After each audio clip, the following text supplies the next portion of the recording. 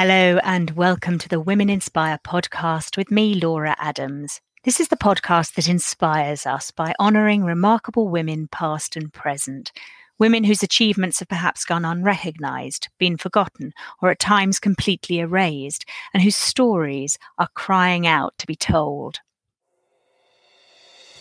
In the heart of Addis Ababa, capital city of Ethiopia, is Trinity Cathedral. Cross the road and you'll find rows of graves which honour patriots of the Italian War. But look carefully and you'll see something unexpected. You will find the grave of a woman, a British woman, and her name may be familiar. For here is buried one of the most extraordinary political figures of the 20th century. She died in 1960, and on the orders of Emperor Haile Selassie, she was named an honorary Ethiopian and given a great state funeral.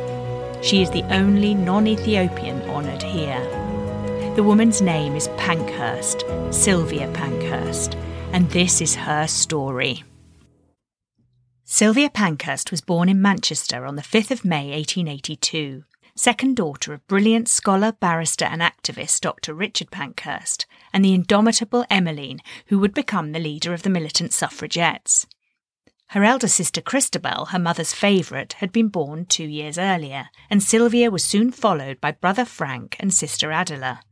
Born into a family of radicals, the children's formative years were to be shaped by the growth of the socialist movement. Sylvia was deeply influenced by her father, who would daily drum into the children, "If you do not work for other people, you will not have been worth the upbringing." Money was tight, but the family loved music and would sing around the piano, and the artistic Sylvia was happy in her own private world of painting and drawing. She later wrote that whilst she revered her wonderful father, the lodestar of our lives, her relationship with her mother was more complicated. Discipline was strict, though Emmeline once admitted that she'd abandoned the idea of beatings because Sylvia always made her afraid that she would kill her daughter before she gave way. The family moved to London, and in 1888 Sylvia became haunted by pictures of the victims of Jack the Ripper, murdered in the poverty-stricken East End, an area where she would one day settle and work to improve the conditions of the poor. The family home in Russell Square became a hub of radical discussion and debate and attracted free thinkers, from supporters of the emerging Indian nationalist movement to abolitionists and feminists who became role models for Sylvia. It was a happy time for her. The children would enjoy romps in the square, and aware of their parents' important work, they would help entertain the guests and lay out pamphlets before meetings and run a family newspaper called Home News, in which they would report all the comings and goings. Yet beneath the excitement and the fun, tensions simmered, which would emerge properly in the years to come. Another brother, Harry, was born. He would later become an active supporter of women's suffrage himself, though sadly he died at the age of 19. The family returned to Manchester, where for the first time the girls attended school. Here, unemployment had spiralled out of control. Sylvia would help her mother distribute food to the poor, and she became aware firsthand of their suffering. Keir Hardie, the Scottish trade unionist who had become the leader of the Labour Party, was a family friend, and he was to become an important influence in Sylvia's life. Sylvia became aware that her father was ill. On the 2nd of July 1898 he collapsed, and 3 days later he died from a perforated ulcer. Emmeline and Christabel were away in Geneva at the time and were unable to get back. Sylvia had to cope with the trauma of her father's death alone, and she was distraught with grief. At the funeral, mourners were reminded that the progress women had made towards freedom was largely due to the influence of Dr. Richard Pankhurst. 2 years earlier, the National Union of Women's Suffrage Societies, the NUWSS, had been formed with Millicent Fawcett as chairman, which was a compilation of many small suffrage societies which had been working steadily for change around the country. Fawcett believed in gentle persuasion to achieve her aims and was strongly opposed to the use of violence. The 1890s was to be a decade of change, and the world was opening out. Chain stores such as Boots and Lipton's emerged with exciting window displays. Cycling became all the rage, and middle-class girls were beginning to rebel against their parents and demand equal treatment with their brothers. Admission to university was increasing and women's clubs were becoming popular. But crucially, there was still no vote for women. The death of Queen Victoria in 1901 seemed to herald new beginnings, and it was time for the Pankhurst women to step upon the public stage. The Pankhursts saw votes for women as a vital step towards achieving a better world, but as a new century dawned, Sylvia had her sights set on becoming an artist. Very talented, she won a scholarship to the Manchester School of Art, and she was offered a travelling studentship to Italy. She travelled to Venice, and here she would paint scenes of ordinary people and street sellers, and domestic scenes. She would be surrounded by crowds of curious children, and it would seem that she was truly happy here. But in spring she was told that her mother needed her back home to help in the family shop.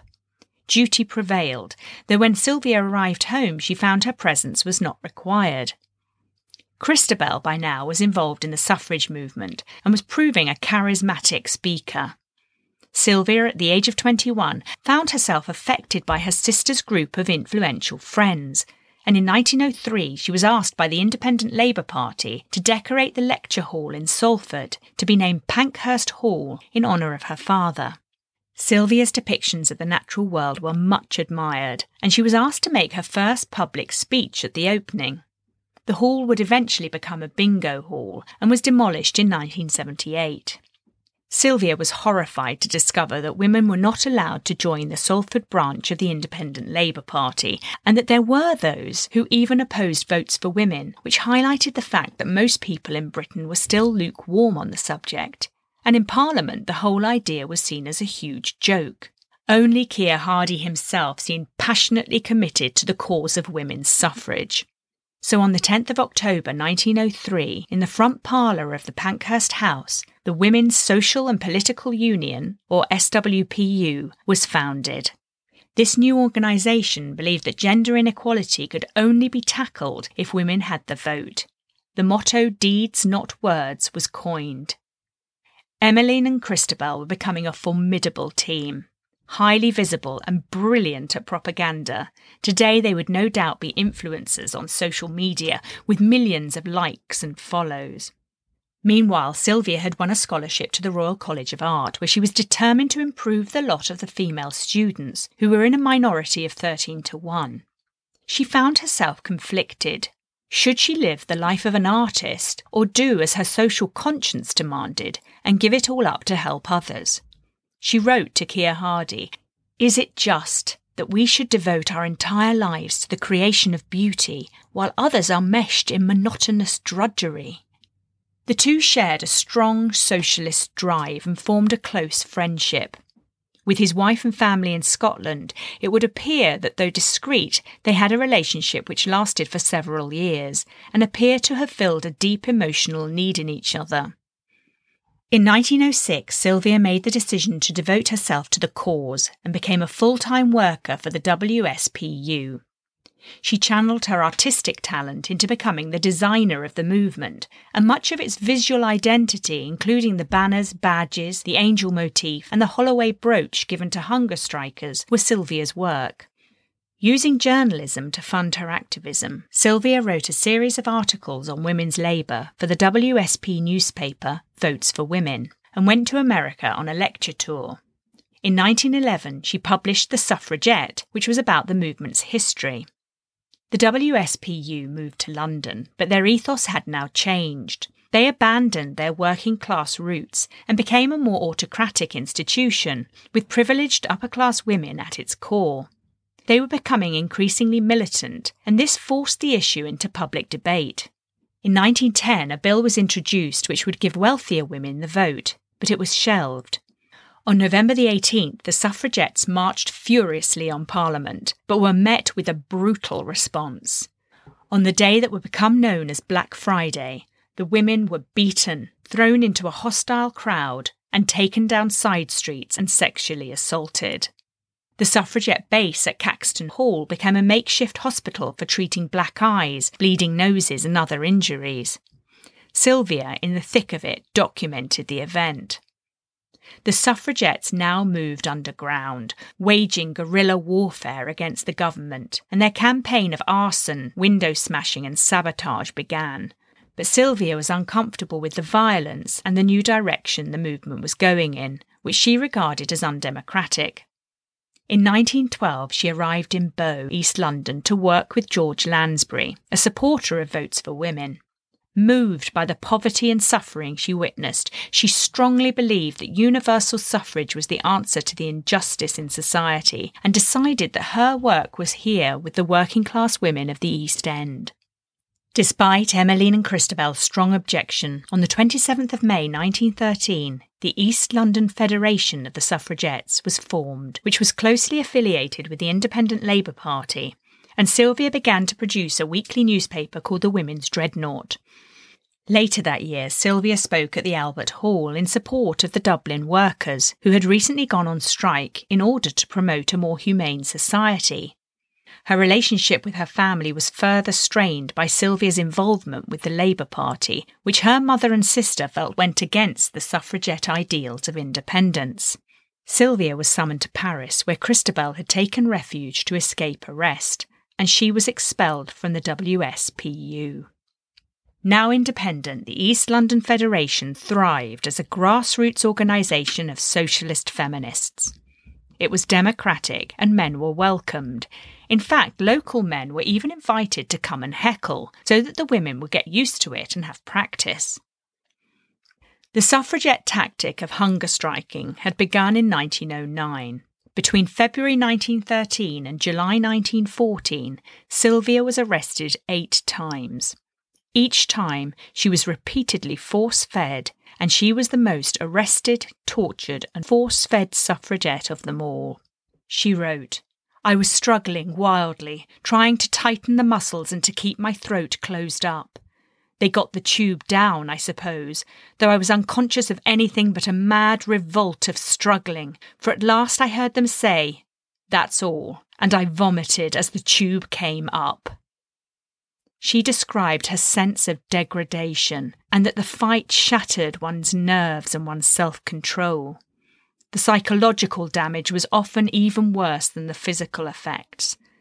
The feeding tube, which was forced into the nose or throat, often damaged the soft tissue, and when inserted incorrectly, food could enter the lungs, causing infection, including pneumonia.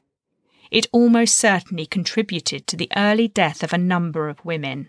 It is shocking to hear that women could be subjected to other inappropriate forms of force feeding in other orifices, causing the maximum pain and degradation, and as part of the torture, food was brought to the cells in order to taunt and test the women.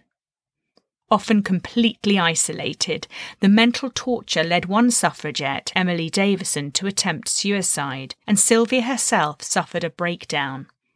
But she was fearless and resilient.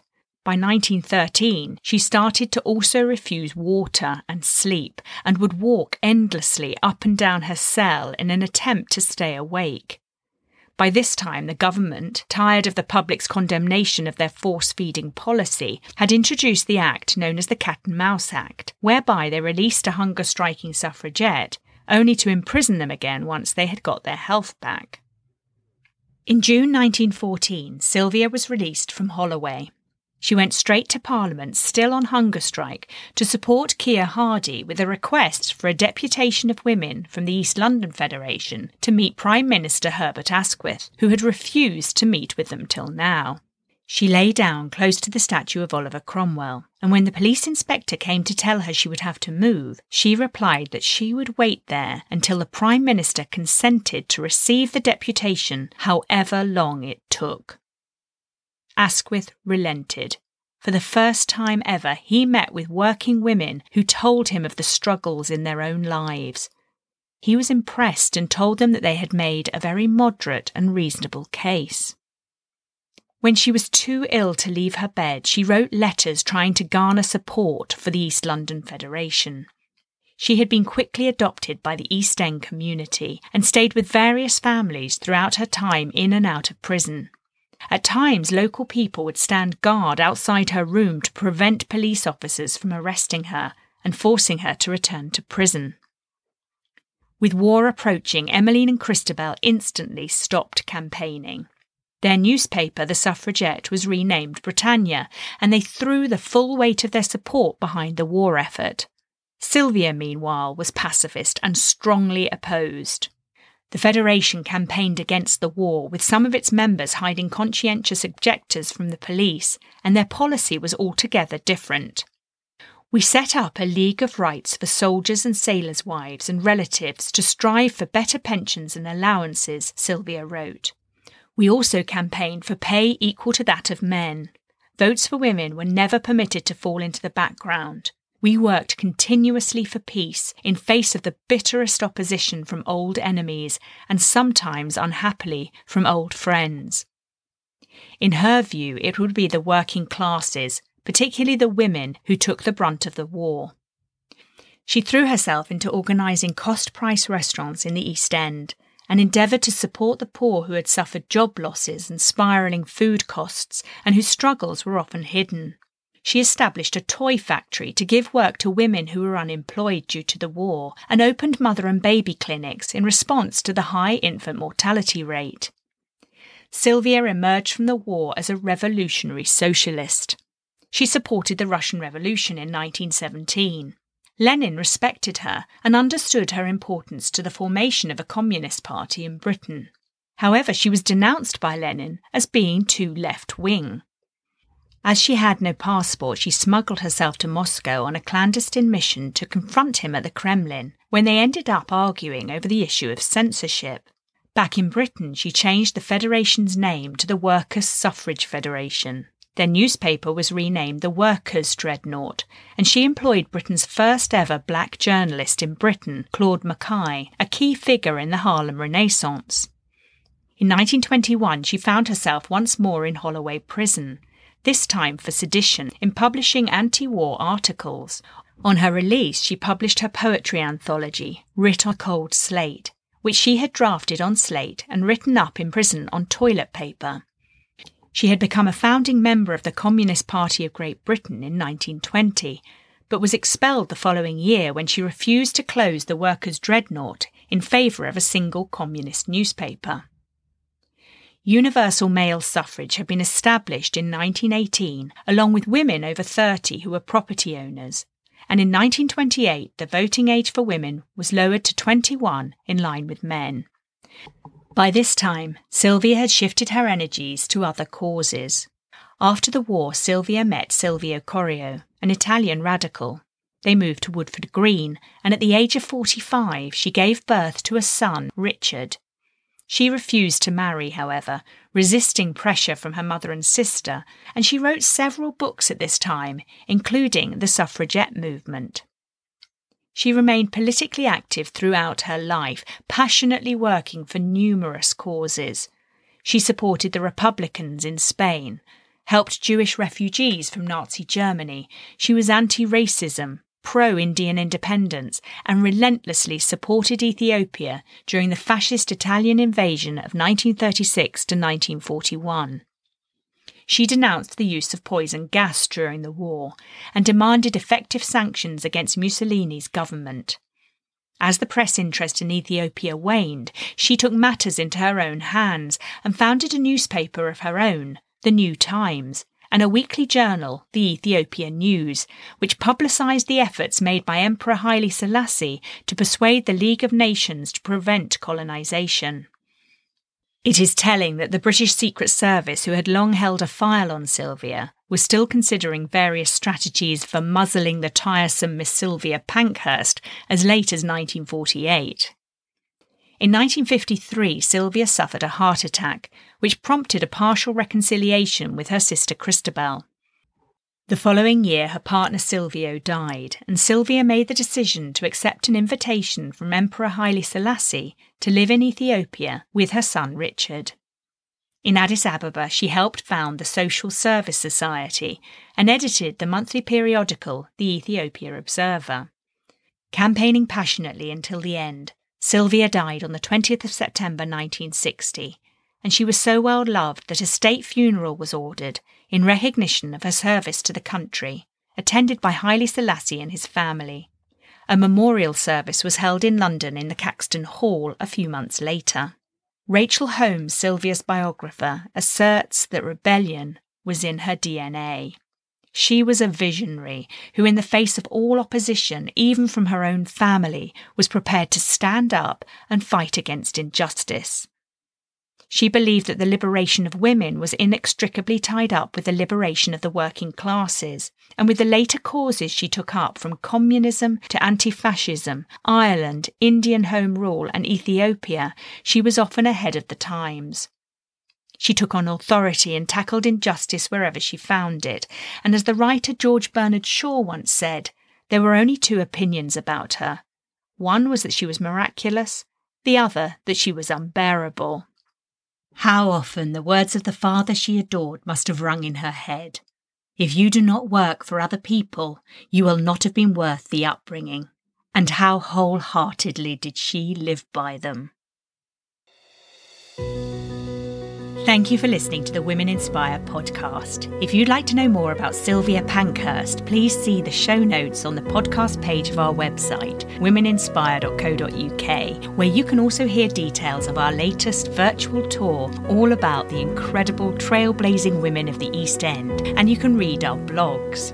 Join me next time to hear the story of one of the most glamorous women in the world, whose brains matched her beauty. In the meantime, all the best until then.